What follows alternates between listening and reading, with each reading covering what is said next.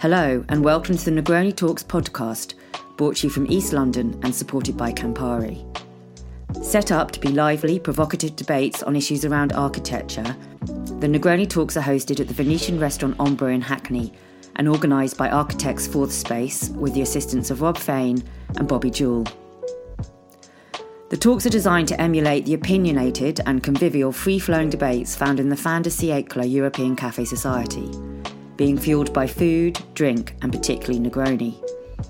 There's no stage, no standing on ceremony, and the audience are asked to participate as much as invited speakers and the chair for the event. These recordings are presented as they happen live, and like the talks themselves, with no frills and little or no editing, to bring you the arguments of the evening, direct and unfiltered. Thank you for that. So welcome everybody to Negroni Nights / Festival of Hospitality, the Metaverse. I'm Philippa. I am a trend forecaster, sort of strategist working in the hospitality industry. And I think I'm quite well placed to chair this conversation tonight because I'm probably a bit ambivalent about the whole Metaverse. I think there are some pros and some cons, which I hope we're going to discuss tonight. The Metaverse is a really interesting topic. The fact that the introduction there was, what is it? We don't know a lot about it, I think really says an awful lot. There are sort of two camps of people, I think possibly half of you in this room, or maybe all of you in this room. There's the NFT mavens who know who they are, who've had cryptocurrency for a while and already live in the Metaverse half their lives. And then the other lot who go, what the fuck? So before we start, can I have a show of hands? Who is an NFT maven and who is a what the fuck? So we start with the NFT mavens around the room. We've got what? Two, three. Of course, we've got three. One of our speakers is definitely one. Amazing. So what the fucks? Anybody? And then maybe some half and halves. Interesting. So hopefully tonight we will have you either stepping from one side of the camp to the other, or maybe still walking away and going, well, I have no idea what that was about. But what's really interesting is about a year and a half ago, maybe 2 years, most people didn't actually know what the Metaverse was. Until Facebook decided to coin that word and take ownership of it, and then suddenly Google searches of Meta and Metaverse went through the roof. Since then, they have bottomed out because there's a lot more important things to worry about, like war in Ukraine and other things. But importantly, the Metaverse has moved at speed into something that's in our common vernacular. For the hospitality industry, I don't know how many of you are specifically in the hospitality industry, but for hospitality, it's been on the fringes for a while. There are a few companies who've already launched hotels in the Metaverse, and we have somebody here tonight who will keep silent for a little while, who is about to launch a hotel in the Metaverse, which we'll talk about later. But mostly it's been the fashion industry who's been really hooking onto it because they were in trouble.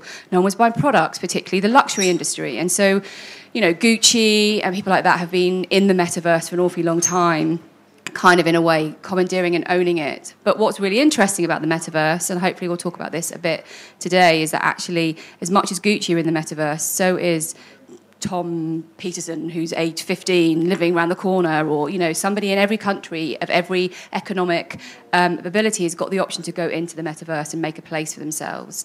So I think it's super interesting.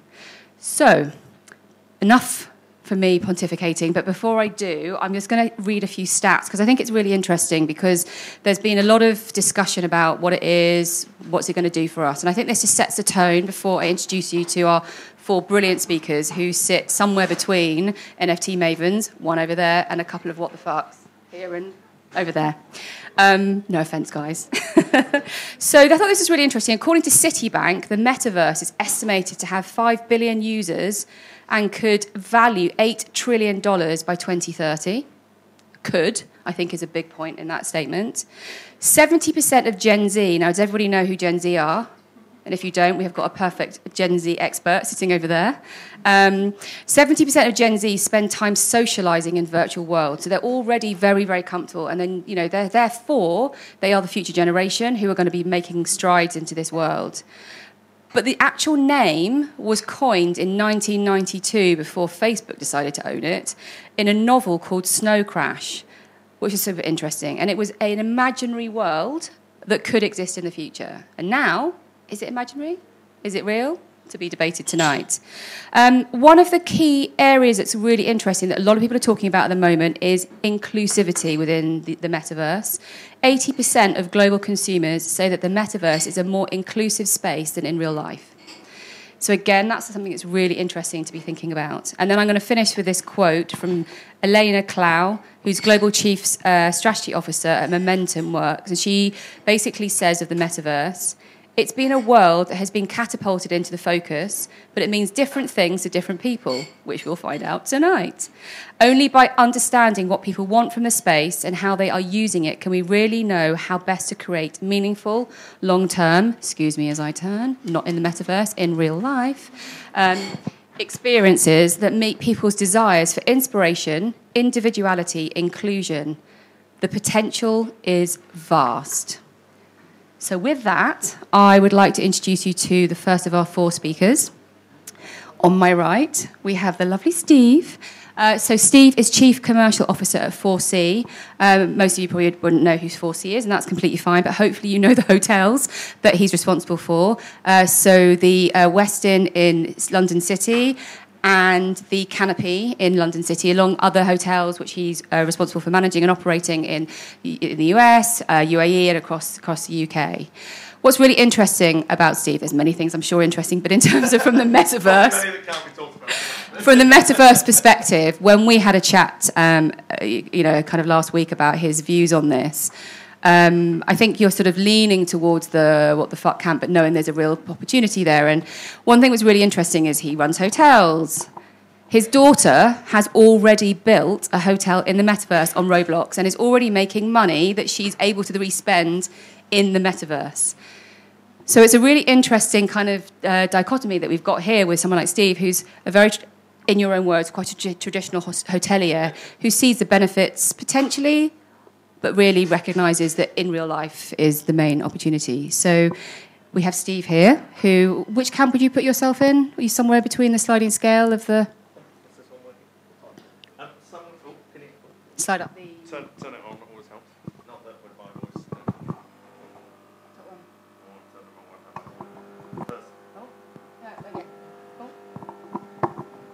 Never mind. There you go. Have that and I'll go. Trust me to break it. I think very much. I think, as Philippa said, to be fair, I'm probably at that age now where I could admit that I'm probably slightly scared of future technology because I can't quite get my head around where it is and where it's going and at the speed it's going. I certainly see there's opportunity around certain aspects of the business. But for me, as somebody who, the reason I joined hospitality when I was 16 is because I always loved travel, and for me, that sort of feel of being somewhere, seeing people, feeling something, emerging the culture is sort of very real for me. So, yeah, I'm probably more leaning towards the what the fuck side, but equally there's probably a reason because I'm not fully understanding of it, and there's probably a lot of ignorance on my part there, but I do see, and funnily enough, since I was first asked to talk here, I've been looking obviously a little bit more into it, and I probably feel like there's a little bit more opportunity than I may have initially thought. So hopefully I'll also take quite a lot away today in terms of how we can move forward as an industry and start to embrace certain elements of the metaverse. Thank you. Brilliant. So on the opposite side of the fence, I'm just going to give you another stat, because I think this is really interesting before we come across to Timothy. 1.75 billion pounds have been spent on virtual land in the past year. So Timothy, who is another of our panellists over here in the lovely cap over here. So Timothy is principal at Wellbrook Hospitality and co-founder of 11 Hotel in real life physical rooms in Manchester, but is soon to launch, and I think this is kind of maybe a little bit of a premiere tonight, or if you've seen the Instagram from Festival Hospitality, you've already had a sneak peek, a hotel in the metaverse. So obviously, I'm assuming that you're in the kind of leaning towards the NFT mavens, but it'd be really interesting to sort of, firstly here, could you tell us how much you spent on your land in the metaverse?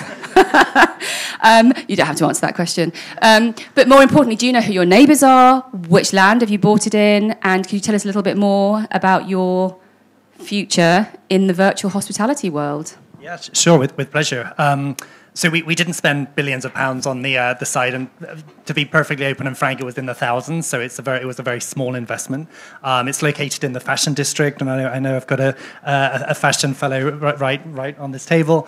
So our intention was to be associated with interesting brands, and it sounds a little cynical, but one of the reasons why we wanted to open our second site in the metaverse, and our first site is in Manchester, was a brand move. We saw it as a great brand extension opportunity for us, and we are building a hospitality brand, and we saw it as a way to be able to to grow our credibility. So we found the site, and we partnered with an actual architect, so not a virtual architect, but a real life architect to build the building for us.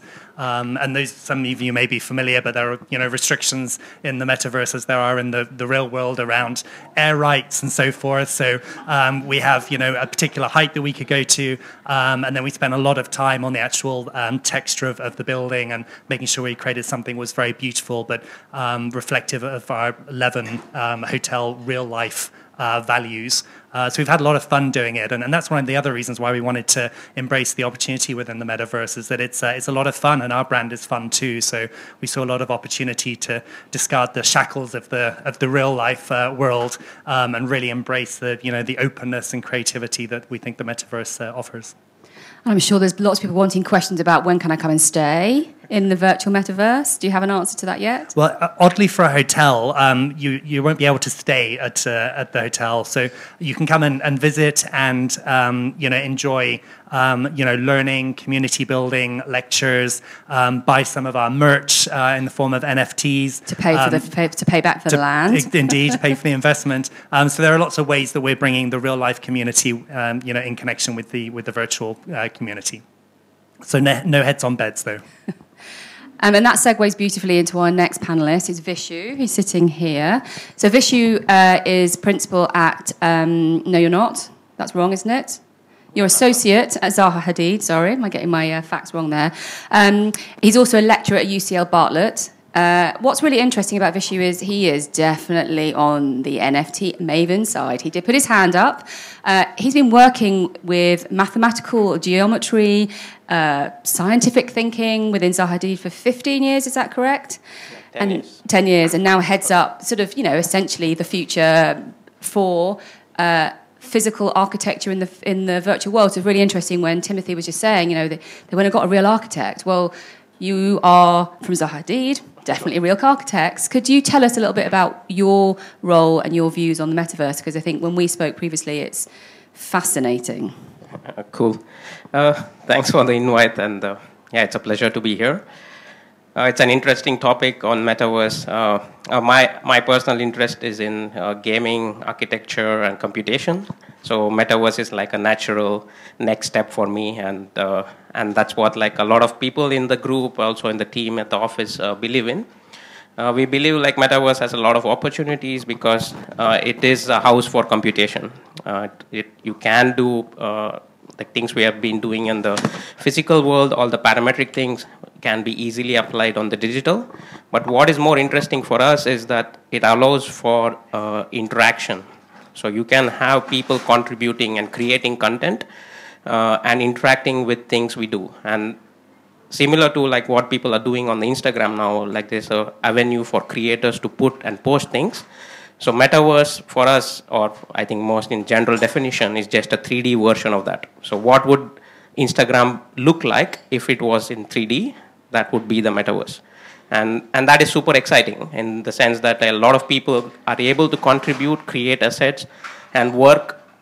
But at the back end, we also believe that if there are buildings to be done, like the fellow panelist just mentioned, architects should be driving that because it's still a navigable space, and architects should be designing it because they understand how to locate spaces such that it is navigable. And there's a lot of opportunity to design, and that's why we are putting a lot of investment into this in terms of our time and working with a lot of collaborators who are repeat clients, but also new clients coming in and asking us to build the virtual world for them. So it's kind of super exciting. Yeah, for sure, I'm on the side for the metaverse. So what's interesting as well, when Timothy was talking, pointing out that there are restrictions in the metaverse, which almost like there was a little bit of a like, really? Is there? I thought it was a kind of free-for-all. Zaha Hadid, by its very nature of the designs you've always created, have always been pushing the boundaries of what's possible in the physical world. So do you see there are restrictions in the virtual world, or do you think you are in a position that you could actually be creating the new rules of build? Yeah, that's an interesting question, right? Like in the sense that when we think about the digital, we think that there's no constraints. But like if you didn't do spaces which were navigable, people generally get lost. And that's kind of the feedback when we design, like even games, which are to be played online. Like people, if they're not able to navigate, they're not able to orient, they get lost. So you need to make the spaces navigable. But at the same time, there are also constraints like similar to height constraints, which was mentioned previously. There is also what the computer or the phone can handle, right? You should be able to enter the metaverse with your phones. So not all kinds of geometries are actually feasible. So an equivalent, so instead of having economic constraints on the physical world, the driver there would be something known as a polygon budget. So the number of polygons which your phone can actually push to your screen is a constraint, and you have to design with that constraint in mind. So similar to all the physical constraints, there will be similar equivalents in the digital world. So that it means that doesn't mean that there's no constraints, but that constraints are just different, and we need to adapt to that as a designer or as an architect. So the rules essentially are being written by everybody who's entering the metaverse at the moment. I think that kind of like a very vague segue into our final panelist, with Alan in the corner. So Alan is from Lewis Silkin. He's a lawyer, everybody, but don't be mean. Sorry. He's a lovely lawyer. But he's here partly because he's a co-founder of The Collective, which is a really important sort of insights and hospitality sort of online supporting, it was in real life before COVID, I guess, wasn't it? Events, getting people to have debates and conversations similar to sort of this, and is, well, hopefully you'll tell us whether you're pro, con, somewhere in between. You probably, as a lawyer, expect me to say that I am somewhere in between. And that's not because I'm sort of looking to sit on the fence, but there are, I'm absolutely pro the metaverse, and I'm pro new technology and actually us all exploring it. But, we have to go into it with our sort of eyes wide open and be prepared for lots of different risks and liabilities that might arise, and that is a very legal answer, I appreciate. But this is a rapidly developing space, and the big question that I get from clients and my firm gets, it's all around online safety, and you only have to type in, metaverse and risk or something into Google, and you will get, there are absolute sort of horror stories. Now, they're not particularly in one way worse than the sort of horrors that you might, or children, whatever, might encounter on Facebook or Instagram or Snap. But there are now new things that need to be thought about. And, the discussion about who your neighbours are or whatever. And, if you're building a brand or a new sort of space, what if there is a bar next door or a strip club or Timo, who are your neighbours? You've got a strip club. But these are real issues that actually brands need to think about, not just from a reputational sort of point of view, but just widely that liability point of view. And what do you think, if there were sort of 2 or 3 key things that you think the metaverse is really going to make positive change on? Are there anything from your perspective? I think, education is the thing that really sort of jumps out to me, and Roblox as one of the metaverses is a really good example of a platform, a metaverse that is really accessible by children, and it's built for children, and they can learn how to develop and build, and there's lots of additional resources on there to create communities. There are, lots of similar examples. And, we were talking earlier about history or the ways in which we will now learn. It's an amazing opportunity to put on a VR headset and immerse yourself within an experience and a real life world, and step back into Roman times and see it in real life to appreciate and understand it. So I think education is absolutely at the heart of it. The other point, and this is a very meta point I appreciate, and that meta I mean sort of Facebook meta, is the way in which we work. So we all spend every single day now on Zoom, Teams, Hangouts, whatever you use, and they are a form of in real time interaction, debate whether they are a metaverse, but we are engaging in that way already, and you can quite neatly see the extension to how you then sit around a fake boardroom table or in a studio or whatever your place of work might be. So I think that's going to be quite a natural extension that happens quite quickly.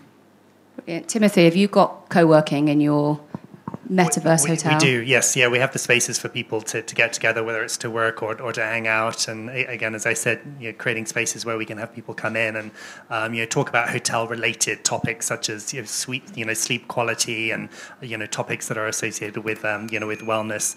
So absolutely, we'll have the spaces for people to gather in that way. So, as somebody who is very much into sort of maybe more traditional hospitality, what do you think are the disadvantages of these people going and hanging out and chatting in Timothy's hotel versus coming and hanging out and chatting in yours? Yeah, well, first of all, they're not spending money in mine. That's a problem. But no, it's really interesting actually, just listening, and particularly the point on, that Alan was sort of talking around, I suppose, about the security element around sort of the meta, I suppose. And as someone with two relatively young kids, 7 and 11, who spend 85% of their life living in the metaverse. I know, Philippa, you mentioned earlier about my daughter, who was very proud about 6 weeks ago to show me this hotel she'd built on Roblox in the metaverse, and that she's making Robux, I think, as a currency that they can then use to spend on various other pieces, or be that dressing their avatar, or be that investing in furniture for their house that they build in the metaverse. So I find the whole thing fascinating, but equally as a parent, I'm still very, very nervous on the security side. So that for me is one that if it wasn't coming up, I was going to sort of mention tonight. I think that's very interesting. But hey, look, in the real world, we have big security issues as well, right? We have security departments in hospitality for a reason, as do many other firms, because in the world we live in today, everything from terror attacks to a violent outbreak that could occur in your bar just between two guests, so these sort of things are very real, and we obviously have to be aware of them in real life as well as in the virtual world, as is bullying in the school world versus bullying in metaverse. But I suppose I'm going off tangent here, sorry, but I was picking up on a couple of other points. But I think the hangout piece it's probably a bit of an extension of where we've been through COVID, and maybe COVID has fueled the metaverse slightly in terms of sort of people's acceptance to it, people's acceptance to meeting virtually. I mean, I'm sure many of us around this room this time 2 years ago were probably sat having a Negroni, maybe not on a Tuesday night, to be fair, but on a Thursday, Friday, having a Zoom drink with your friends or family. And I'm not sure about you guys, but I think I spent more time socializing with my family through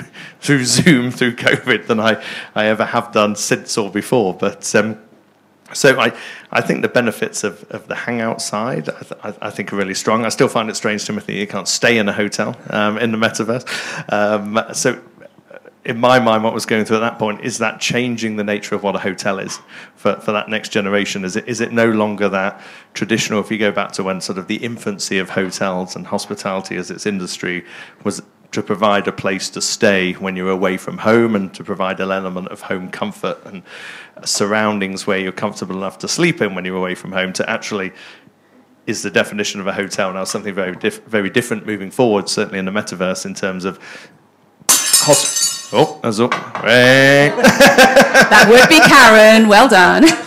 At least it wasn't me. It's normally me.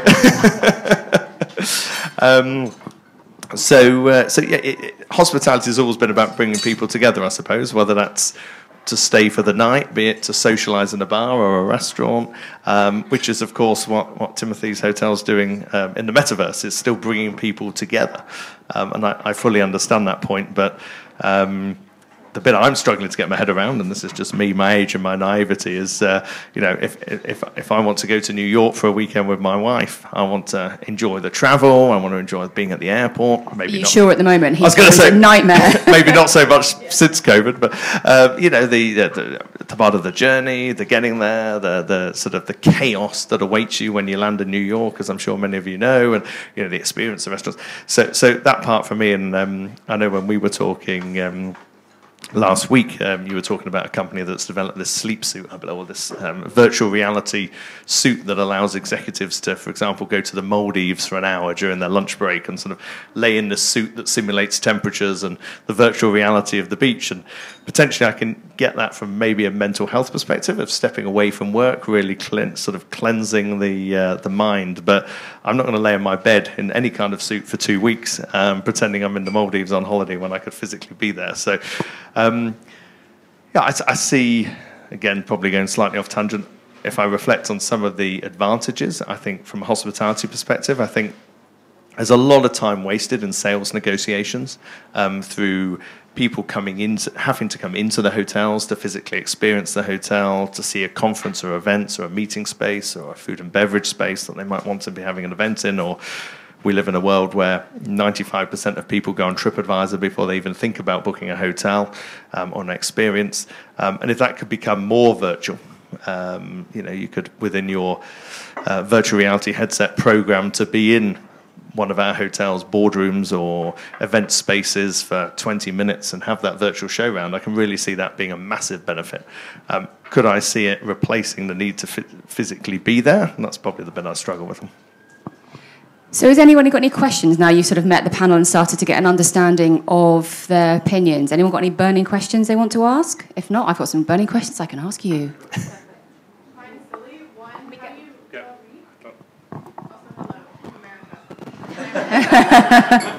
Hey, I have 2 questions. 1, how does one enter the metaverse? Like, how do I get there? And 2, can you rent in the metaverse? Or is it only, like, buy and sell economy? 2 very good questions. I don't know the answer to the second one, but how you get into the metaverse, I think Vishu is probably the perfect man because he's been opening that door for many years.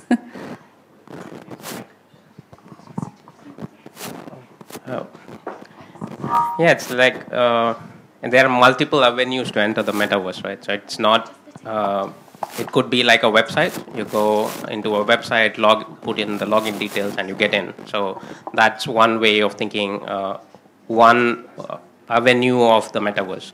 So metaverse has like different avatars. So one is that, like if a 3D web page, that's one. Second, you could wear a headset and then log into the same space, and then you're kind of immersed. So let's say this gate was, or this door was the entrance to the metaverse. So if this was a metaverse, you would come through the door and you're in this metaverse. So there are multiple avatars or multiple ways to think of the metaverse. So because it is so nascent in its technology, like a lot of people are investing in time to see what this entrance should be. And there are also sequences of entrance even when you enter into the metaverse. So there's not like, there's like if it is a game, then there is like a landing lobby from which the game is loading. So you're in the lobby while you're there, so you can interact with your fellow players, and then you go into the game. Or it can be that you're coming flying in, you're getting a top-down view of the city. If it's the metaverse is for the city, you're kind of getting a top-down view, and then you can say, okay, I want to go there, and then you're kind of zooming into that. So like all of these are currently things which are very conceptual and getting tested and tried and people testing it. But yes, there's not one way to enter the metaverse. That's my, I think that's the thing to take away from it. I've got a follow-up question. I thought that was a good question. We'll come back to the rent. The first one is like, how did you get in? I was wondering, is it cold there? What's the geography? Timothy, is it cold? Is it? No, it's very warm and toasty. Because you. Yes. Because you give people socks when they stay in your We do, physical hotel. yes, Do they indeed. need the socks when they come into the metaverse to No, keep but- their toes warm? But there's a wearable available, Leven socks. So as Philippa said, each of our guests has a pair of socks in the bedroom at no charge with Leven embroidered in them. So that wearables are available. We have Leven caps and all these other bits and pieces. So it'll keep you warm. So it's warmer than people's homes this winter. Indeed, and cheaper as well. Okay. So also to you then, how do you enter? Because I think, we have a bona fide metaverse landowner in the building with us today. How do we get into your metaverse in answer to your question as well? What's your name, sorry? Chesley. How does she get through the front door? Bad timing to ask him his food. When he's told us which pasta he'd like, which we can also listen to. He'd like the gnocchi with the tomato sauce. I'm just showing I'm vegan, so I can't have the monkfish. Sorry. Everyone knows that now. So as you shared, so you walk through the door of Leven, and one of the things we very much enjoyed working on with our architect was, again, kind of supersizing the idea of a hotel in the virtual world, and how can we really riff on that idea. So to move between floors instead of taking an elevator, we kind of have like a almost a hot air balloon or a blimp, in other words, that takes you between the floors. And we've just found ways where you can move throughout the building in a much more engaging and fun way. Again, as you're not restricted by the real world. Karen's got a burning question. Do I get into an app? Yes, indeed. So it's in. Take a step back for real. Exactly. Yeah. Before you get into the hot air balloon that takes you from floor 1 to 5, what's the front doorbell? So it's located in Decentraland. Does everybody know what decentralized land is? Show of hands who do. Okay, so back to the mavens in the room. So this is a very kind of basic overview. Do not shoot me for it. But he can tell me. But basically, there's lots of different lands that people can own. Decentralized land is one of them. And essentially, you buy a plot of land and then you build there. Well, exactly. So that's a whole interesting topic. So at the moment, the advantages of the metaverse is no one technology company actually owns anything fully. There isn't this, in our world, I'm not going to get into politics and capitalism too fully tonight, well, we could. But ultimately, there isn't this kind of hierarchy of Elon at the top and everybody else falling behind. There is actually this reality that there are kids who literally have a mobile phone and no bank accounts in Africa who actually own land next to Nike in the metaverse. So when they bought that piece of land for, I don't know, whatever, peanuts on the grand scale of things, and Nike decided to come along 5 years later and went, I'm rocking up, suddenly their prices went through the roof. Real estate is real, virtually real. And so there is this sort of strange sense of this sort of, it's a digital twin, which is also another word that you'll maybe start to hear in the metaverse. People talk about digital twin, which is taking literally what you've got in physical and kind of recreating it in the physical space. Often people are doing things like Timothy was talking about and actually going, well, fuck it, we don't need an elevator, so why not do what we want? And then you change the kind of dynamics. But if you just...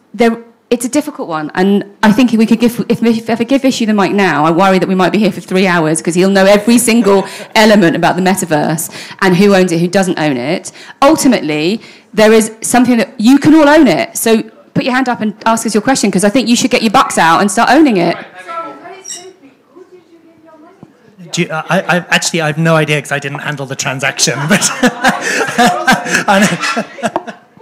we'll come back to you on that.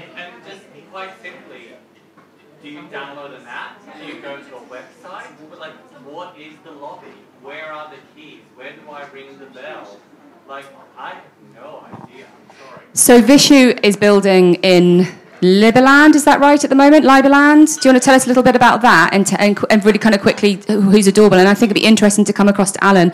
I hope you have the answer to, can you rent in the metaverse?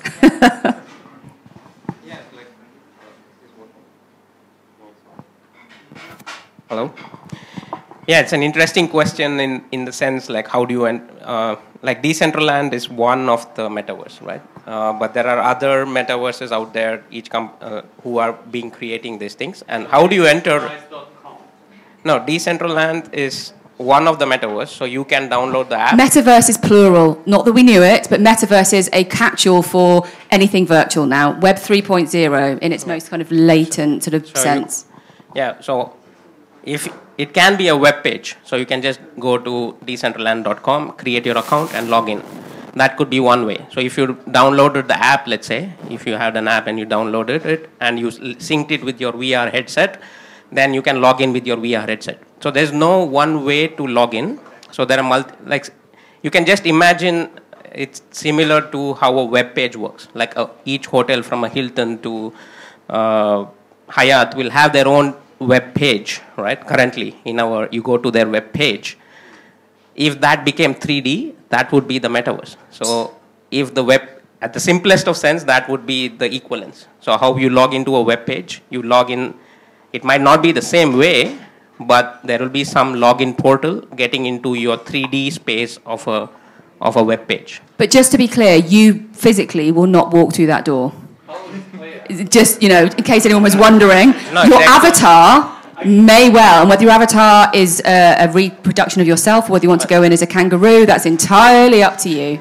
But that's kind of the interesting sense of, now the metaverse, if you just detached it from the digital and thought about it like as a cyber physical space, then I could be in this physical space. I can enter here, but the virtual reality is something else. So I'm wearing a headset and entering here. So this could be my portal to come in. This could be digitally some other space, but because I'm wearing the headset and entering the same space, the metaverse of this is very different. So that could be the other way of entry. So you're still navigating the physical world, entering into a physical building, but what I see in here could be completely different to what you see because of our headsets. And that is really powerful because, yeah. To follow up on that, Vishu, sorry, I'm coming in with another question about the geography outside the room. What's the geography of certain metaverses? Is there mountains and rivers and springs, lakes, deforestation, mass starvation, famines, and so on? Little fluffy clouds.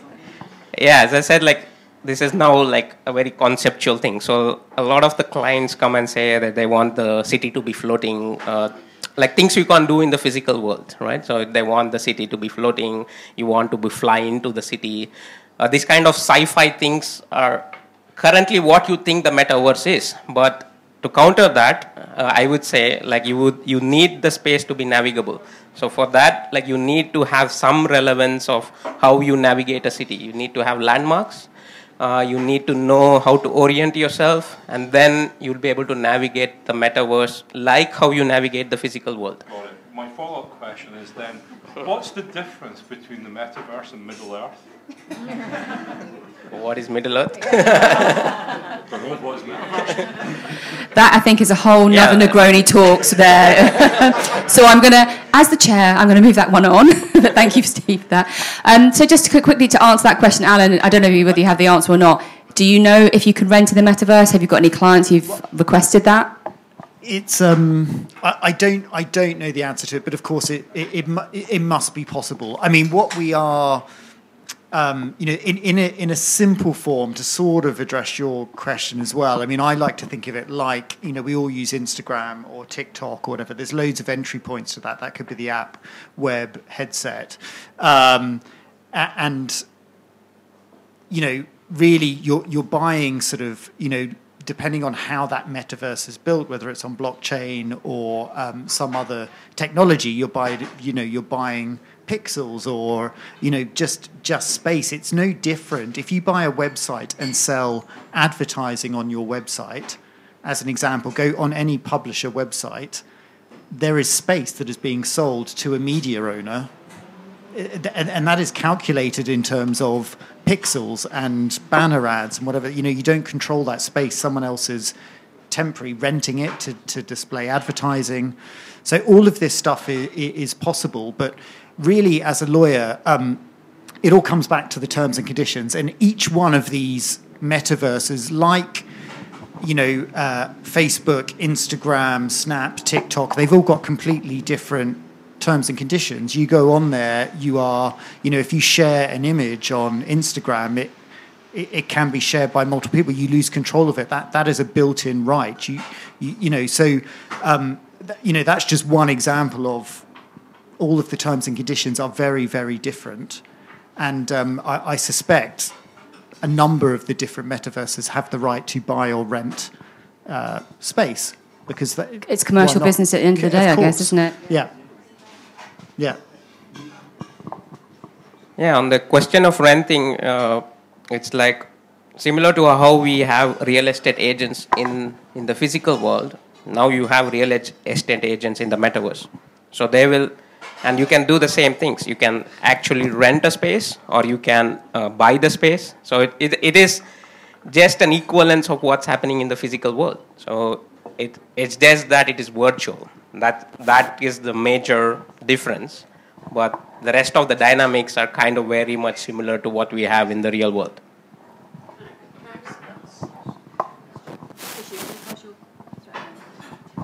Hi.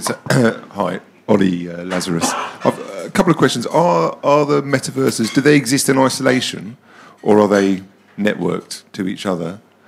And then secondly, is the colonisation of the metaverse, is it analogous to the colonisation of our terrestrial world? You know, are we in the early days of that? Is it? Can you envisage it running a parallel course, and is it in its kind of innocent youth now?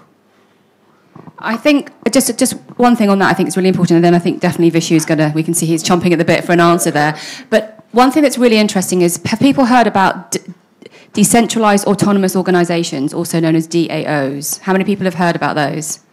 So a few people in the room. So decentralized autonomous organizations are essentially being built in the metaverse by people who are saying the system doesn't work in the real world, and actually there's an opportunity to create a better world in the metaverse, because if you can fly up floors in blimps, why can't you create new structures? So in an answer to that, actually there is an opportunity for it not to replicate all of what we've done and not got right in the physical world. But there is also always a race to the top. And so therefore when Facebook/Meta stepped into the fray, although they aren't succeeding in the real metaverse, they were trying to own it. So there is this opportunity, because it is nascent and because we are at the beginning of this journey, that actually we are rewriting the rules. Not we in this room, but we can in this room, but we as people today can actually right some of the wrongs. We're still going to have some other wrongs, which will then get righted in the metaverses in the future.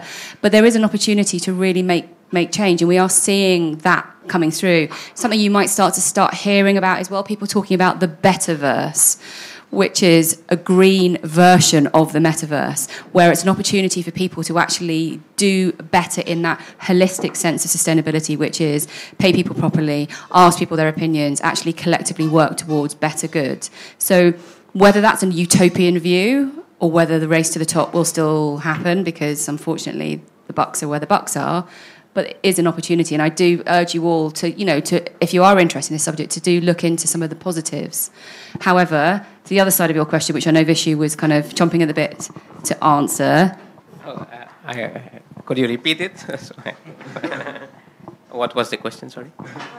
Whether the first one was whether the metaverses were networked, or whether they existed in isolation, and can you move between the two, or is that something that's just going to happen in the future as it does in our kind of terrestrial world? At the moment, like a lot of metaverses are individual, so there's no connection, like you can't go from one to another. But that would happen very soon, and that would be needed. Like if I want to go from one metaverse to the other, it is a requirement computationally, and also for people to go from one space to another. Just like how I go from maybe like a booking.com to a Skyscanner to just book my tickets, it will be the same way. So each metaverse will have its own. You will go to a metaverse for a specific thing.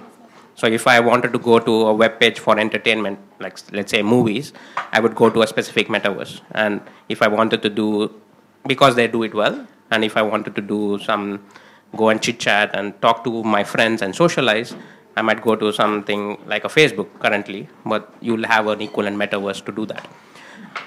But it'll become important to navigate between one to the other, and that would make that the monopoly is not with one technology company, because there are so many metaverses and all of them are playing together parallelly. So there will be competition, and then that would make it. And if they want to succeed, they will need to connect together. Timothy, which metaverse are you guys in? Decentralized land. And who are your neighbours? We have vacant spots. Thank you. We have vacant spots either side. Anyone want to buy? You can live next to 11. Yeah, neighbour. But as I said, we're in the fashion district on Fashion Avenue, and just from a brand positioning perspective, we felt that was the best location. So we're hopeful we'll get some good neighbours moving in soon. Any questions? The fact that he just dropped in there. We're on Fashion Avenue because it's good for the brand. I've got a question. A couple of questions.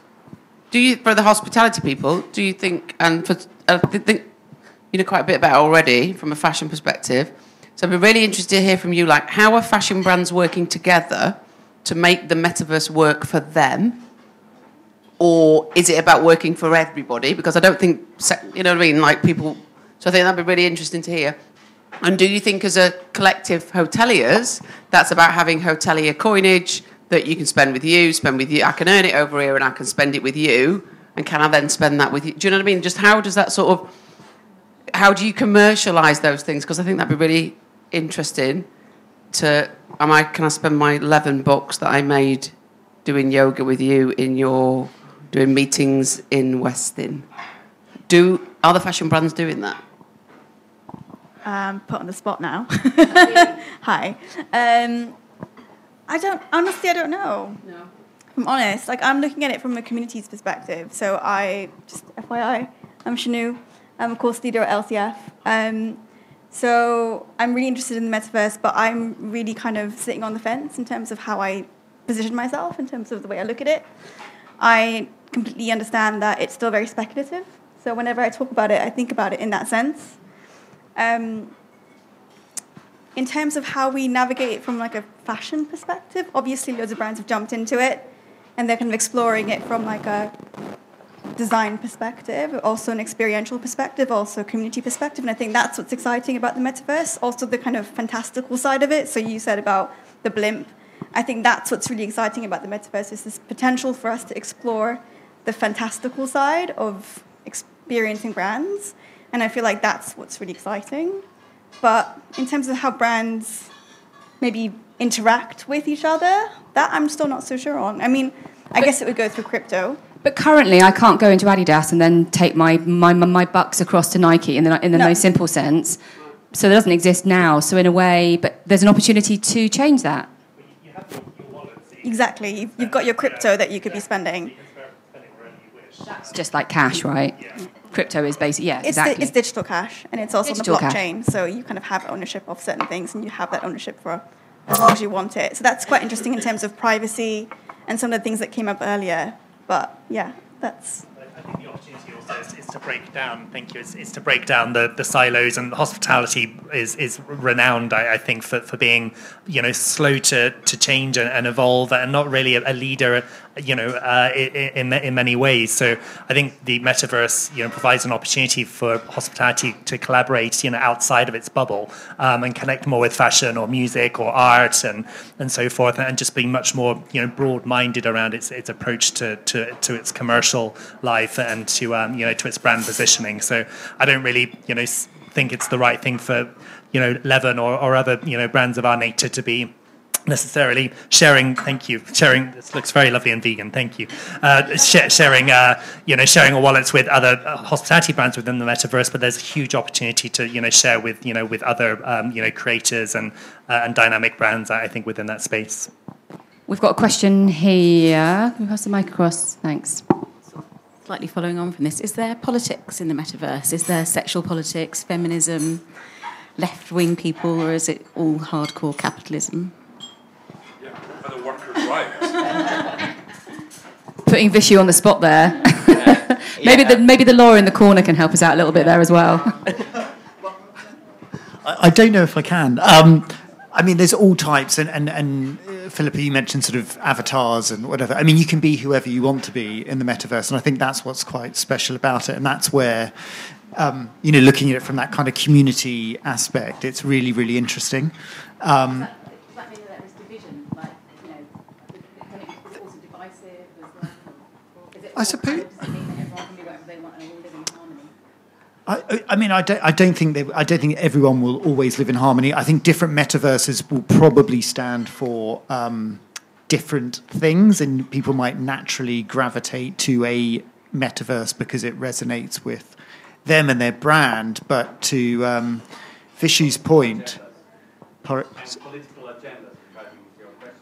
Yes, but I mean, you can have those discussions today, right, about what is the future of Twitter under Elon Musk, and is it going to be, is it a good thing that it's really, really pro, or we think it might become even more pro-speech? Those issues, of course, are going to, maintain and continue in the metaverse, because we're all people, we're all individuals, we all have a view, and it doesn't matter whether you're an avatar or not, you're going to have a view on something, right?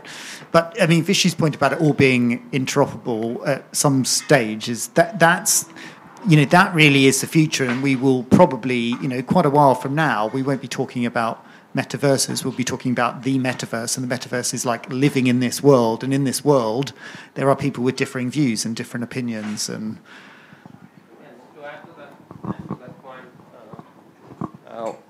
Like as Steve was mentioning, like it is the technology is to get people together, right? So once you get people together, there will be difference of opinions, there will be political stance. It would be natural that you, like if there are left wing and right wing, to talk about it and discuss about it. It would, but at the forefront of it, because it's an avatar, you could be a different person, like from what you are in the physical world. So be having the opinion and not you per se, and like that could be an interesting dichotomy, because the person on the physical world is talking something else, but that's for another discussion. But in general, I think like when you bring people together, the platform of a metaverse is to bring people together, and you would have these differences of opinion. I think it would bring differences of opinion, and naturally there would be discussions about it. But what's going back to that quote that I said before, 80% of people say that the metaverse is a more inclusive space in your life. So in a way, hopefully, that will be the case. Now that's because they're looking at the vision of what it can offer, and of course, who knows, the next 3 to 5 years what's going to happen. But again, hopefully people will create this ideal utopia. There are people actively working to kind of make it a more inclusive space. So I don't know if you've heard of international fashion. They're a really good example. They're kind of like looking at avatars and the way people are represented in these virtual spaces. So back on. Oh, mic back on. Hello. Is that working? Okay. I was just saying that there are people actively working to kind of make these spaces much more safe and also more inclusive, specifically through DAOs. So you mentioned DAOs earlier. So DAO spaces are community-led spaces, and most of them are kind of built up by specific communities who have specific viewpoints. Of course, there are binaries within that, but what's interesting is that a lot of younger people, like my students, they kind of are part of these DAOs, and they kind of are very actively talking about what does Web3 look like, what does the metaverse look like, are we represented in those spaces? So the kind of fantastical side of the metaverse does offer us an opportunity to kind of be more exploratory with that. But at the same time, we have to acknowledge that these spaces are being built by a specific type of person at the moment. And Web 2 is very white, cis. So Web 3 and the metaverse has the potential to be much more open in that sense. So these conversations are definitely being had, and there are people actively working towards that. So I think in that sense, it can be very positive. Anyway.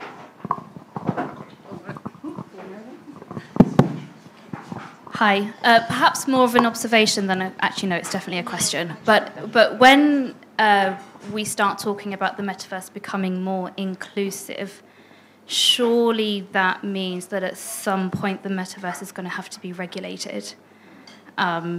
You look at cryptocurrency and blockchain and how it's all pretty much open, but at some point it's going to have to become regulated. So I would assume this is probably a question for you. I'm so sorry. but just surely that means that at some point someone's going to have some kind of control over what's happening. Yeah, and it's a really, really good question. And you're spot on, and it's already happening. So often, certainly from a legal point of view, we think about the metaverse, or sorry, non-legal, you think about it as sort of exciting new worlds, but we sort of only have to look back at sort of, when the internet first came out, and, there was sort of Napster and other sort of BitTorrent sites, right? And people were downloading music left, right, and centre and not paying for it and going, well, this must be fine because I can do it online, right? No, it wasn't fine. That is copyright infringement. We all know that now. We all have Spotify accounts or whatever. We are all in some way legitimately using music, or we watch Netflix and are legitimately getting that content, and we're paying for it in some way. I know that doesn't address the harm point, but it's actually when this technology was first coming out, people thought, this is a whole brand new world, therefore the law doesn't apply. The law absolutely applies to the metaverse as it does today. The difficulty is the interpretation of the law and making sure that it's keeping up with what the technology is doing so that it can be, applied. So in the UK, we've got the sort of online safety bill is making its way through the House, and thankfully under Rishi Sunak, it is now back on the table. It was scrapped under the Truss government, or certainly shelved. So that will come, and interestingly, Philip has mentioned the sort of metaverse. Given the power that big tech have, who are really behind metaverses today, it's big tech, there is a real drive to wanting to see them duly regulated, them duly paying taxes, them duly taking steps to moderate, these worlds and their current, Web 2.0 platforms. So there's lots of regulation. In the EU, there's a Digital Services Act, which is making its way through the EU Commission. There's lots of stuff. I think everyone's acutely aware of the issues here. What will probably happen, which sort of happens today, most of these platforms have to, or metaverses will have to implement self kind of governance. So, i.e., you see an issue, you flag it, you report it, they deal with it, and the regulator only steps in when there is harm that it doesn't seem that the platform or metaverse is really addressing the problem. So I suspect we'll still see a similar approach. May I ask a question also? Following on what you were saying, as things get more regulated, can we already talk about something like dark metaverse? And are there things Are there things going? Did you guys hear that over there? So he was saying, as the metaverse kind of evolves, are we starting to have conversations about the dark metaverse in the same way that the dark web came online and people realised it was drugs, prostitution, etc., going on? It's a really good question. I don't know the answer to it, but absolutely, back to something I said earlier, if you can imagine it, it is possible. And I think that we're very much in that space. I don't know if Vishu has experience where there is talk of dark metaverses that people haven't really come across, or there is, particular ways of entering them. And, look, unfortunately, that stuff is going to be out there. I've got a dark metaverse story. Sorry. I'll try and be really quick. But when I was a lot younger, I did a road trip with my brother, and we tried to stop every now and again in American cities that were named after other places. And we stopped in Alexandria in Louisiana, which is on the north of the state, and we went to this hotel, and I thought I'd mention this dark metaverse kind of story in respect to hospitality, because we got settled in and it was clean, and we went and got some beer and some pizza from nearby, and then we sat down and we decided to watch the free porn channel together.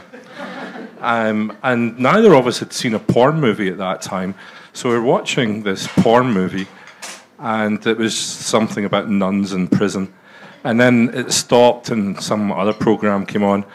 And then we looked at the telly, and then we looked at each other, and we realised that it was exactly the same decor as a hotel room. And basically we were filming porn. That's a metaverse. That's a dark metaverse. I don't know. I just don't know. I don't even know the geography or the door, or But going back to you, Steve, in hospitality, you have that problem potentially, don't you? Because hospitality is a leisure industry as much as tourist and leisure, and you go to any hotel and there's always the porn channels and all that sort of thing. Anyway, I'll give it back. Yeah, I mean, I won't lie and say I've ever watched a porn film that's got one of my hotels in it, Steve. But luckily, but yeah, no, I mean, look, absolutely, it's a real life problem. I mean, I've certainly had some hotels over the time that have had many a dodgy dealing going on in them in certain locations, as I'm sure you can imagine. But it's quite funny, actually. I mean, the days you laugh about it in some way of the days of porn movies and the old room service 3 as it used to appear on the bill for company expense purposes, sort of 10, 15 years ago. I mean, at the time I worked for IHG, Intercontinental Hotel Group, 7,500 hotels worldwide, and it was a $100 million revenue stream. In the same way that Wi-Fi was a $250 million revenue stream. Now that's free, but porn isn't. Well, now that's free, and obviously porn is. So, is it in your hotels, in terms of the hotels? So yeah, I mean, as times evolve, revenue streams evolve, and quite interestingly, in hotels, it's not particularly metaverse related, but it's sort of more around the future and where it goes. Is that 60%? We were talking about this the other week in a budget meeting, but 60% of what was chargeable 10 years ago is now free in terms of an add-on and an addition. So that leaves us less and less and less to be able to charge for. Even in 5-star hotels, 10 years ago, you'd have still paid for Wi-Fi, somewhere in the region of maybe $19 to $25 a night, sort of to access Wi-Fi, and now that's seen as a need.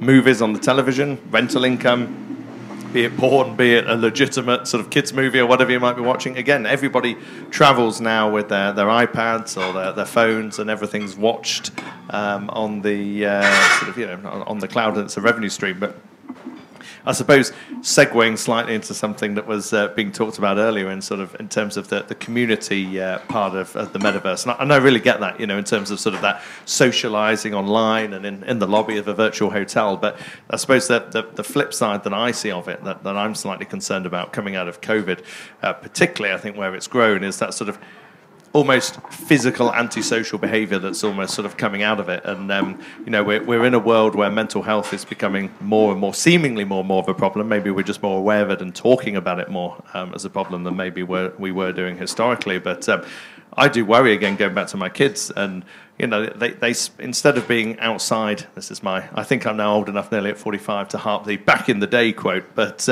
it's when I was a kid, I was maybe out there socializing with 2 or 3 of my friends in the street on our bikes or whatever it was we were doing, whereas now my kids are worried to leave their iPad for 5 minutes, because even if 5 of their friends have gone off to have tea or whatever it might be, or do their homework, there's still 7 or 8 of them on there. So there's you're in this world where socializing online or through the metaverse, through Roblox or whatever, that's sort of the one I'm familiar with, is almost 24/7.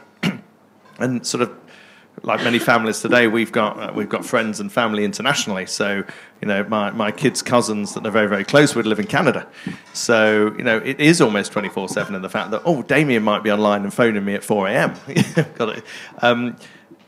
So they're quite, I suppose what I'm coming to is they're quite happy sat there on their beds all weekend socialising, shouting for drinks and food as and when they require it, depending on how hungover I might be from the night before, depends on how willing I am to give in to that request or fight it through. But at what point do we think about the mental health element of the metaverse, I suppose, is the leading question that I'm asking, in terms of when do we see it potentially crossing the line into the future that people become so physically antisocial and they don't want to leave home and they're quite happy socializing online, to sort of the historic sort of world we lived in before the internet and life that probably many of us looking around the room grew up with. So I'm not really sure. That's probably a question for my fellow panelists. I was going to say, how many people check their screen time? On your phone it says to you, your screen time this week has gone up by 20% or whatever.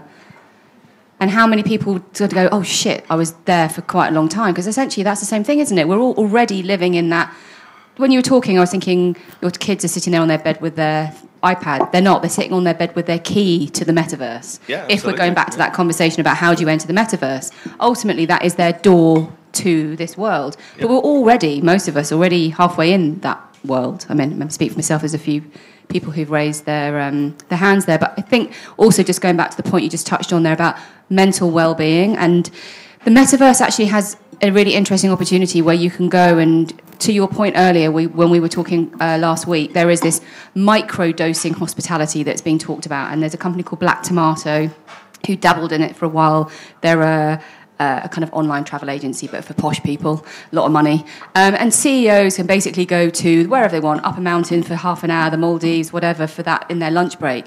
They can also have a photograph of themselves taken of that on that holiday and have it on their desk when their PA comes in and says, "Oh, how was your lunch break?" "Well, I went to the Maldives, darling. It was wonderful." Very strange, but actually at the same time as we talked about it, it's an opportunity to maybe microdose into this emotional break from our day-to-day. So does anybody like the idea of being able to just disappear into the metaverse just to get away?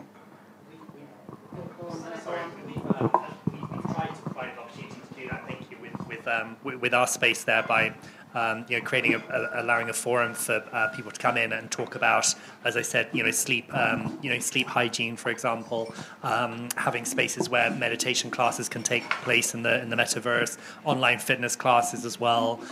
So creating a space where it can be a very positive, healthy experience, both physically and mentally.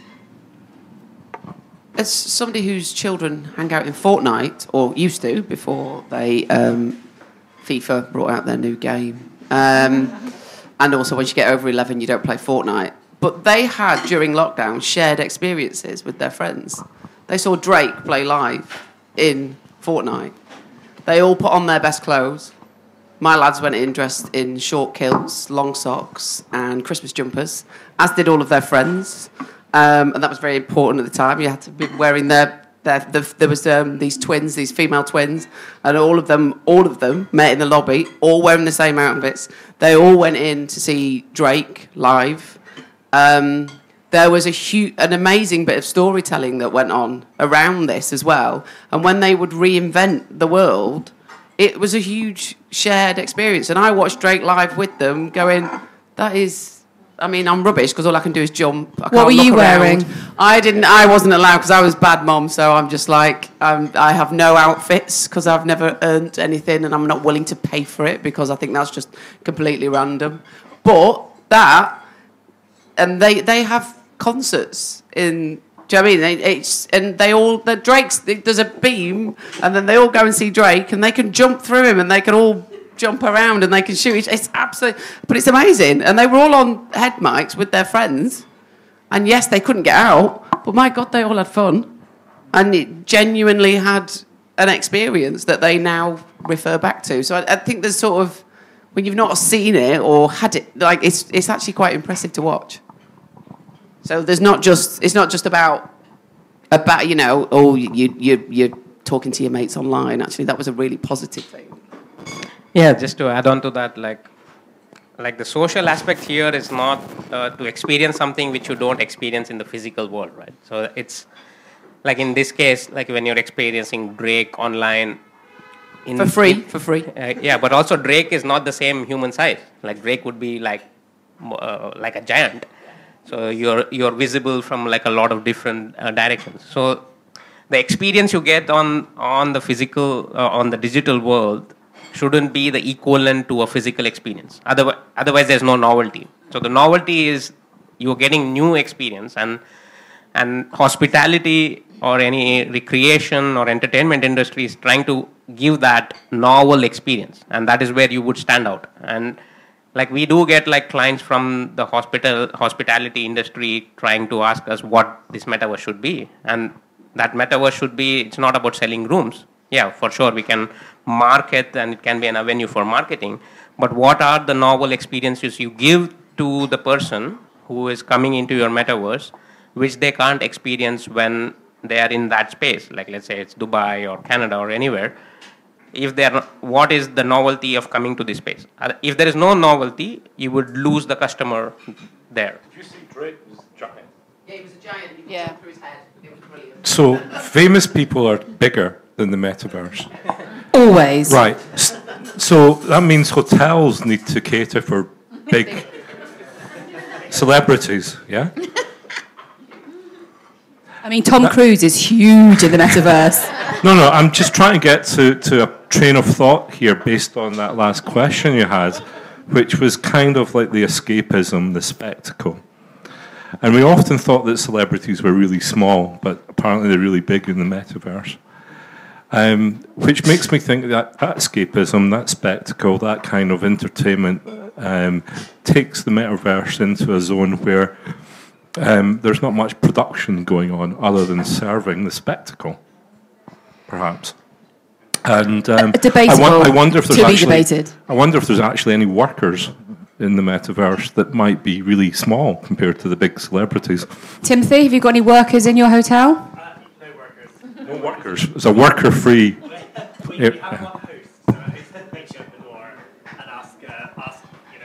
Help and what would you like to see? Thank you. Where would you like to go? How big is your host? Kind of avatar size and very well attired. But yeah, the space is about having fun and not necessarily working. So again, it's about the spectacle. I think you're exactly right. It's about creating a spectacle. So can I? There's not no. So what was that question? Is there a real person behind the host? So we've programmed them with particular questions and responses as well that your avatar may ask them.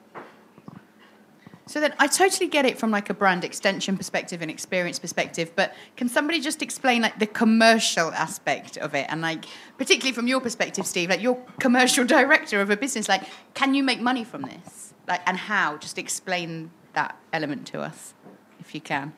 Who wants to take that one? You're probably asking the wrong person of how you can make money. Steve doesn't know. I can tell you how you attempt to make money in hotels in the real world, but yeah, it's probably best answered by Timothy, I would think, in terms of how it's how money is made in the metaverse. Right now, we're not making any money. It's a cost. Oh, similar. Yeah, indeed. COVID impacted the metaverse as well, did it? Excellent. But we see the commercial opportunity as being brand awareness, brand credibility, and we are looking to acquire other sites to grow this particular brand. So all of that awareness helps. There is commercial opportunity through NFTs, and we have an artist that we work with on our Leven property, and her art. She's a local artist. Her art is hung in the hotel, so we'll have her NFTs available for purchase within the Leven gallery. There's the wearables, and there are other elements that can be commercialized, monetized, but it's not going to be significant enough to move the needle. So really, for us, it's a brand move. Just going back though to that statistic, because I quickly eat my lovely delicious pasta. Where was it? Right at the beginning. According to Citibank, Metaverse is estimated to have 5 billion users and be worth $8 trillion by 2030. $8 trillion cannot all just be brand positioning. And I understand that's where a lot of people... So I don't know if you guys all know that Citizen M, which is obviously quite a big hotel now, they were one of the first to create a digital twin sort of... metaverse hotel, and again, it's got to be a brand positioning, brand building, but at some point to get to that 8 trillion, it's got to be a lot more workers in that world. Vishu? I think, and sorry, before sorry, Timo. Just a point on that, and I think it really depends on which space you're in, and some of you mentioned Nike, Sotheby's, fashion brands, they are retail brands who are selling stuff, but with hotels, it's about an experience, about connections. So you can't sleep in the metaverse necessarily. So in terms of a commodity, hotels are a little more challenging to monetize, I think, in the metaverse versus other industries. But that's interesting because, as I think was mentioned earlier, in terms of when you were talking, Steve, about traditionally a hotel was about you came and slept in a hotel. It was somewhere for the night when you were away from home. Hotels increasingly, particularly the lifestyle hotels, and for those of you who don't know us, we used to work together at the Hoxton Hotel back in the day, very much a kind of lifestyle hotel leader who's changed that kind of role of what a hotel was about, which is a bar, a restaurant, a co-working space, somewhere to hang out. So the role of hotels is evolving beyond a bed for the night. So do you the metaverse is going to be the thing that changes that next dynamic of what hotel and hospitality is potentially about, and that there is a new revenue stream that we don't necessarily know about yet? Yeah, I think absolutely. I think there's that huge opportunity, and as you rightly said, the Hoxton was, very much a leader in terms of, shifting hotels away from, heads on beds and food and beverage experience to, a real community and a centre of their individual community. So I think that is the metaverse will help to supercharge that, because again, the transactions that you have in the real life hotel just aren't available in the metaverse. So the purpose of those hotel spaces is to bring people together and create community and learn and grow and have experiences that are memorable and a spectacle. So absolutely, I think it'll very much help us to help to evolve the purpose of hotels in the real world. I was just going to say, Timothy, so quickly off the back of that, it's a really interesting point going back to the history of hotels, because again, funny enough, we talked about this the other week, is that if you go back to the 20s and the 30s, certainly the big hotels in cities were exactly that. They brought communities together. People would go to their local hotel for drinks or dinner. It was seen as a treat and a night out and socialising. And then sort of as hotels became bigger and bigger and the tourism became bigger and bigger, sort of as the jet era of the 50s hit, it became more about cheap budget travel, bums in beds, getting people abroad, affordability, and that sort of having hotels as, almost to coin that phrase, the heart of everything we do within the community and the hospitality, sort of vanished really for 50 years. And it's now with the sort of introduction of the lifestyle brands, as Philippa was saying, obviously Hoxton was a big player in that piece. Then you have brands like Indigo with IHG, Kimpton, Canopy, Hilton. The lifestyle brand is the new, well, not so much the new now, but the or boutique lifestyle. I mean, we have luxury lifestyle now, but it's all around lifestyle is sort of what's opening, because that's sort of seen in the route of hospitality is how we get back into the community and how we become, that sort of central hub of the community again. So I just find it's really interesting that the metaverse is sort of taking that point and trying to again build that community, be it virtually as opposed to physically. And I really get that point. But to bring hotels back together, back into the community as a place where people meet, do business, have fun, entertain, be it virtually or physically. So the question is going to be, how do you monetize it? But that's a big question. So over to you. I don't know if you've covered this already, but there was a story recently that in West London, the council had said you can't build any more housing because the energy grid can't take it. And part of the blame was laid on the fact that you had these data centres that were just eating up energy like you wouldn't believe. And so there's literally a block on housing because of energy requirements. So I guess my question, maybe to the panel or anyone else, is, are we just burning carbon for no reason? Like, what the hell? Very good I think question. When you put it like that, we should shut it down. And that's a very good point, because it's one of those topics in the sustainability conversation. Everybody knows no plastic bottles, everybody knows all of those things, but actually our digital footprint is huge. So don't quote me on this because I know I never get it quite right, but something like if you turn your Zoom camera off when you're Zooming, it saves 90% of the energy that you use. Again, don't quote me on that 90%, but it's very, very high. And actually relates back to if you've got on a plane and gone to America for that meeting, it probably actually used less carbon, ironically. And this conversation isn't being having properly yet. Some of the tech companies are beginning to have this debate and recognizing this is really important. You'll see there are certain websites coming out at the moment from different companies which are called low-impact websites, where the colors they use, the way that they draw data from the data centers, and it's on your phone versus being on a server and board, is actually having a big change to the way that we're going to code. And there's people talking about green coding. Don't ask me how you do it, but apparently it's a thing. And actually, if you're going to code a metaverse and you're going to have a blimp that takes you up and down floors, and no offense to you guys because I think it's a brilliant idea, and you have all these virtual things, that actually, how much power is that adding to? Is it comparable to how much power it costs for you to run, a 150 key room hotel? Again, those conversations need to be had. But if it's all about a bit of folly, which is kind of what we were touching on over here a minute ago, is actually where the metaverse has a place is because you can do the things you can't do in the real world. Well, if there isn't a fucking real world because we've gone and burn it down because of the data centres, where do we sit with that? To the floor. Comments, please. Or to the lawyer. Perfect. It is a really, really interesting point. And in, I think, preparation for this, I'd read something like, for the metaverses to really operate how we want them to, we're going to have to use 1,000 times more computing power than we currently do. Now, I have no idea what that means in energy terms, but that's a lot. Obviously, those big tech companies, Amazon, Google, who really, Amazon Web Services and stuff, that they have huge data centers. They're really the big players here.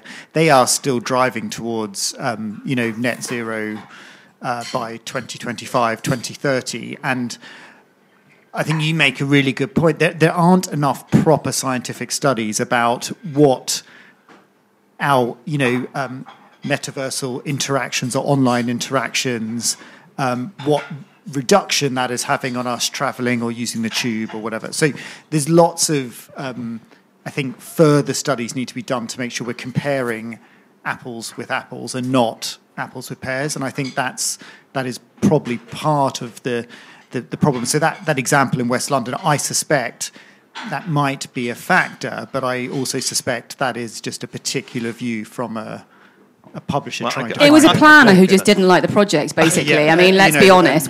How many people in here are architects and developers? You know how annoying the planners are. I can actually give you a bit of a slight insight into that. Oh. So the Canopy by Hilton, 340 bedrooms down opposite Aldgate Tube Station. So we opened that hotel in the middle of COVID.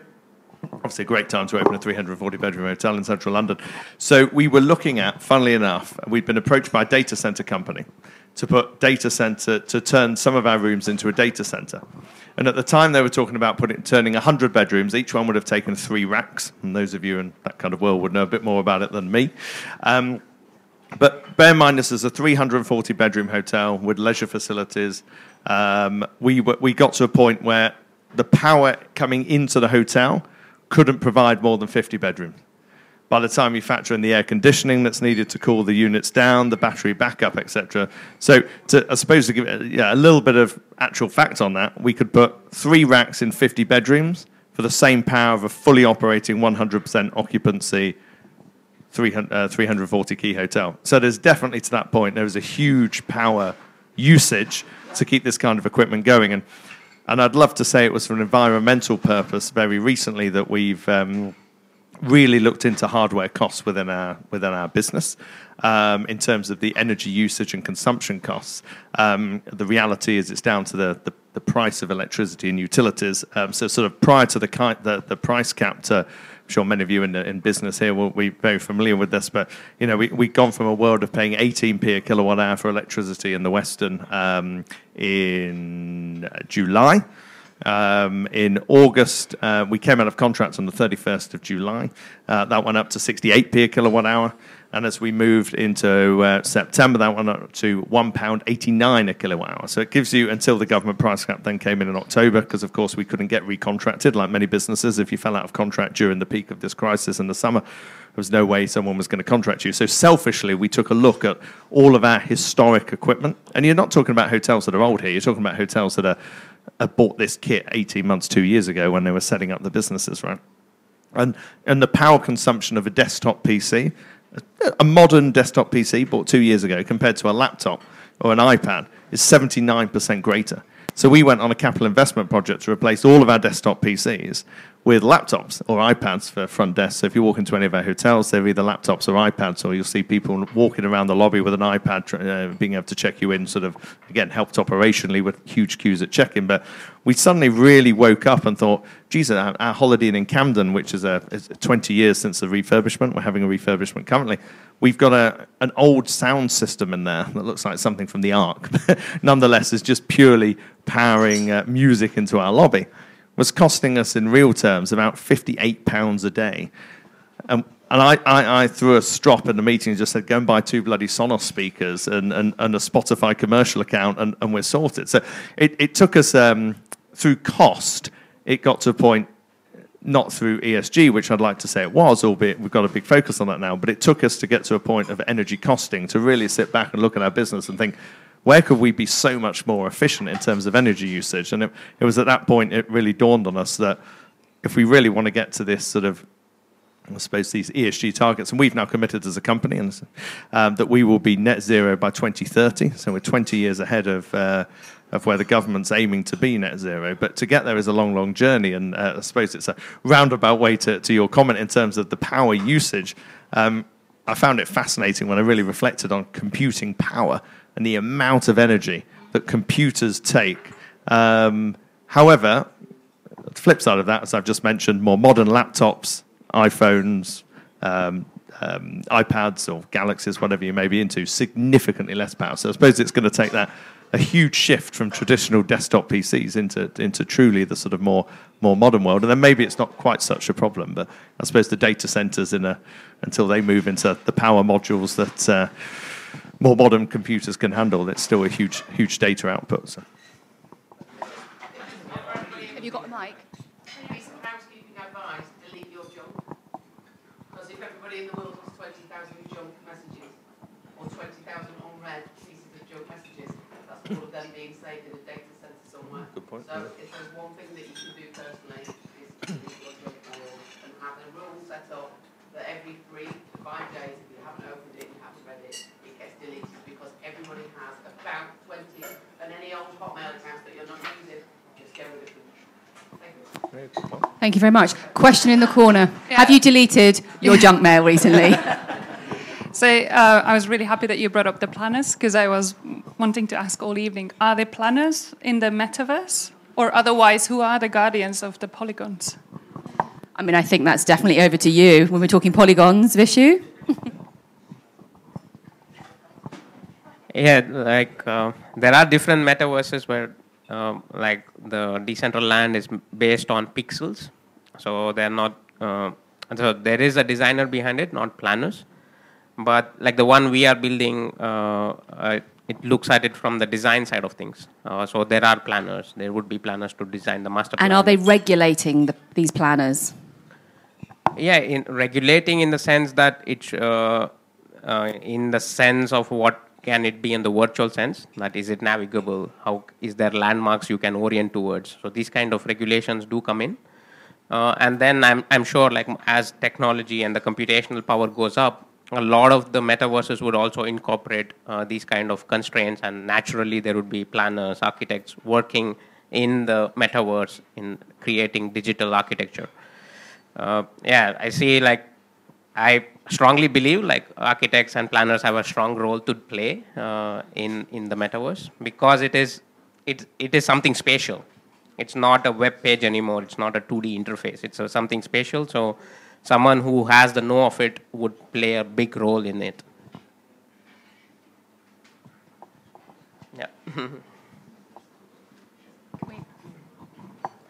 Just the message I just got there was, can we wrap up? Because clearly we're having far too much fun and going. So if there's any burning questions after this one, then we'll maybe a couple more questions and then we'll kind of wrap up. Yeah, talking a bit more about architecture and design and progressive design that you can't necessarily do in the physical world, but we're moving it a bit further there. I've bought my meta plot. I've built my meta castle. Giant Drake walks by, loves what I've produced. He buys one. It's under copyright for a design that I've got. And I think, great, this is going to move places and go further and further. But is, at the moment, my current target audience just 15-year-old boys spending money that want a pad, or girls, you know? Who is in the metaverse, and who are we producing my real-life designs as a 45-year-old for in there that's going to catch someone's eye or allow me to make stuff that we could never make here for cost or gravity, kind of? I think it's a very good question. I think everybody is in the metaverse, but you're right, there's definitely a leaning towards that statistic at the beginning of Gen Z. But in reality, I think we're all in the metaverse already. I don't think any of us haven't stepped across. Even my mum in her 70s has gone into the metaverse in its most simple sense. Every time she logs on to Netflix or to her banking app, she's already stepping through that door that we talked about earlier. It's the future, right? To a certain extent, as Steve said at the beginning, talked about his daughter and how she's creating this space. The younger generation always sort of force the change, but the reality is we've got huge brands. To Shanu's point, the fashion industry are very much already in there. Timothy's already said they're on Fashion Avenue, which demonstrates, apart from a brand perspective, but also you want to be somewhere where the people, whoever these people are, so that you get seen in the first place. So again, there's that gravitational pull.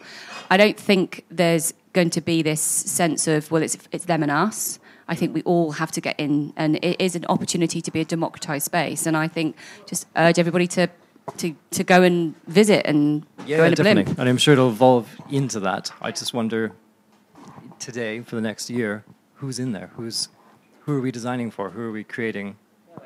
And a lot of the companies we actually design for in the physical world are also in there. So, like if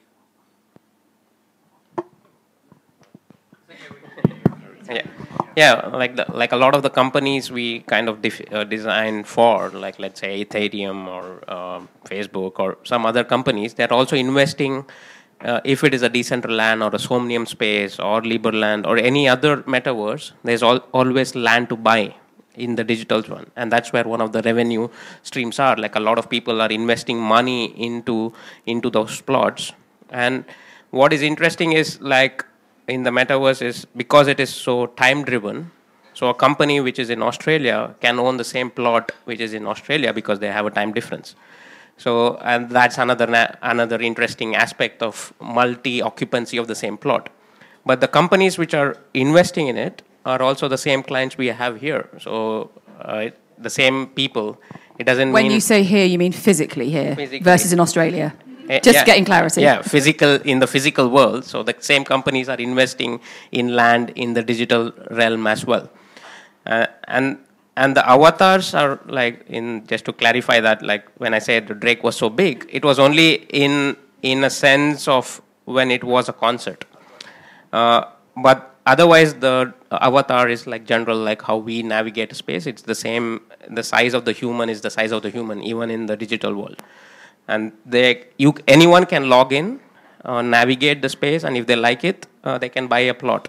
If they don't like it, they can go to another metaverse and buy a plot. So the dynamics of buying a plot is very much similar to how it is here. So you would pay a bit more price if you are closer to a waterfront here, right? So the same way you would pay a bit more price if you're closer to fashion brands, or if you're like if the plot is actually in the digital world has a waterfront, the waterfront plots would be much higher than the one away. So these kind of dynamics are very much similar to the physical world, and the kind of clients you get are also very much similar.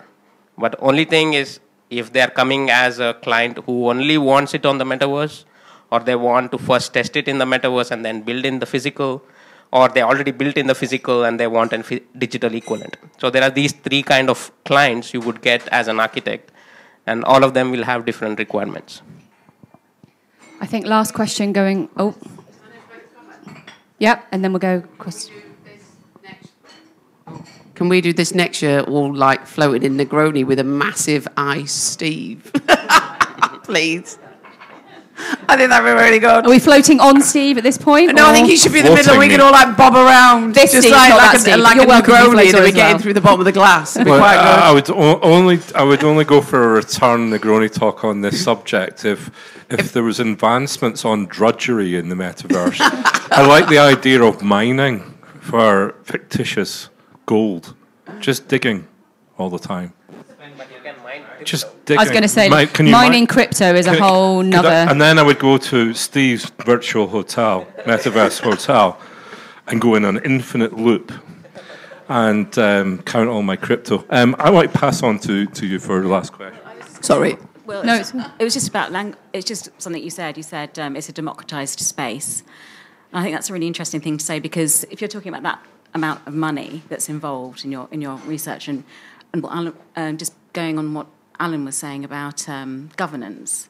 I mean, when there's that amount of money involved, there's not a tendency generally to have governance or to self-regulate. And actually, in terms of what happened with the tech companies that we see now, what actually was lacking in their structures was democratization of the structures. So the people who are users at the end point, all of us, don't actually have a say in how those companies regulate themselves, even though they can't do it without us, So you're using the term democratized space for the multiverse. For me, it would be absolutely essential that it was a democratized space. That is, the people that have ownership of the space, like yourself, have direct have direct input into the governing and functioning, and therefore there's accountability. That's how you can get governance. So is that the case? Is it the case that there is? Well, it's interesting because it comes back, I think, it comes back to liability, and it's fine for everyone to say we're sort of this is a space we all share and we're responsible for, and we all make decisions as you know, that's really what's at the heart of a DAO. But the problem is when things go wrong, which inevitably things do go wrong, real life metaverse, who do you hold responsible? And frankly, if we have issues today in using a Web 2.0 example on Instagram, and there is an issue, there's something that is a post on there that's offensive or whatever, there is a process to dealing with that. But if Instagram was owned by all of us, how do we deal with that? Who is responsible? Who is, we can have guidelines, but ultimately from, a very, very, long period of time, there is someone we can take to court. There is someone we can sue. There was someone to say, and currently with Meta, if it all goes wrong, Mark Zuckerberg, at the end of the day, his head is his real head or his virtual head? Well, I mean, because he does have many virtual heads. He does have many, and there's lots when you Google them. There's lots of different versions, but this is where the technology itself actually works, because of the blockchain thing. Everything gets recorded in a way that cannot be tricked. So what in the real world you will need to have evidence, build a case. In metaverse, it's already built by this blockchain technology, if I understand it correctly. So, yeah. That is a really, really valid point. And the blockchain is, an immutable record of something that's happened. But not all metaverses are built on the blockchain. And that's the point. I don't know off the top of my head if Decentraland is, for example, but a lot of them are built on, the Unreal Engine, which is owned by Epic Games. That is not it's not a blockchain. So cryptocurrency on the, like if you can invest with a crypto in the metaverse, then it would have a blockchain which is running it, and then you can track all of the transactions would be trackable by any person. So yeah, you can't cheat, but it depends on the metaverse.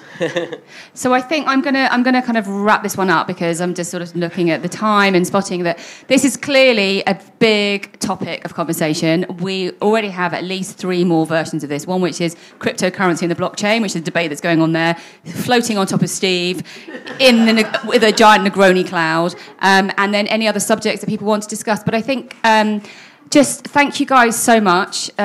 Really interesting debate. Going from, as I said at the beginning, from the kind of those who understand and those of us who are going, I'm not quite sure what the hell's going on, but it sounds kind of interesting, and everything in the middle. I urge you to go and have a hangout at 11. That was me plugging him. He didn't ask me to do that. I think it'd be super interesting. We've got the guy in the room.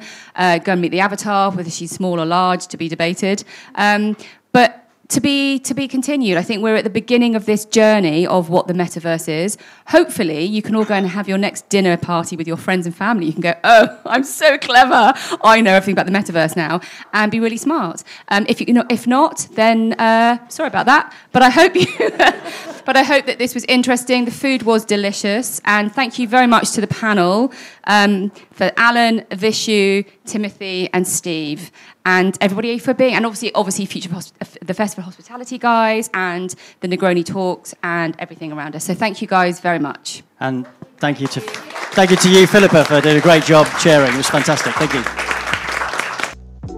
Thanks for listening. For more on Negroni Talks, visit our website at www.fourthspace.co.uk, where you can see all our past and upcoming events, or find us and subscribe to the show in iTunes. Negroni Talks, mixing it in architecture.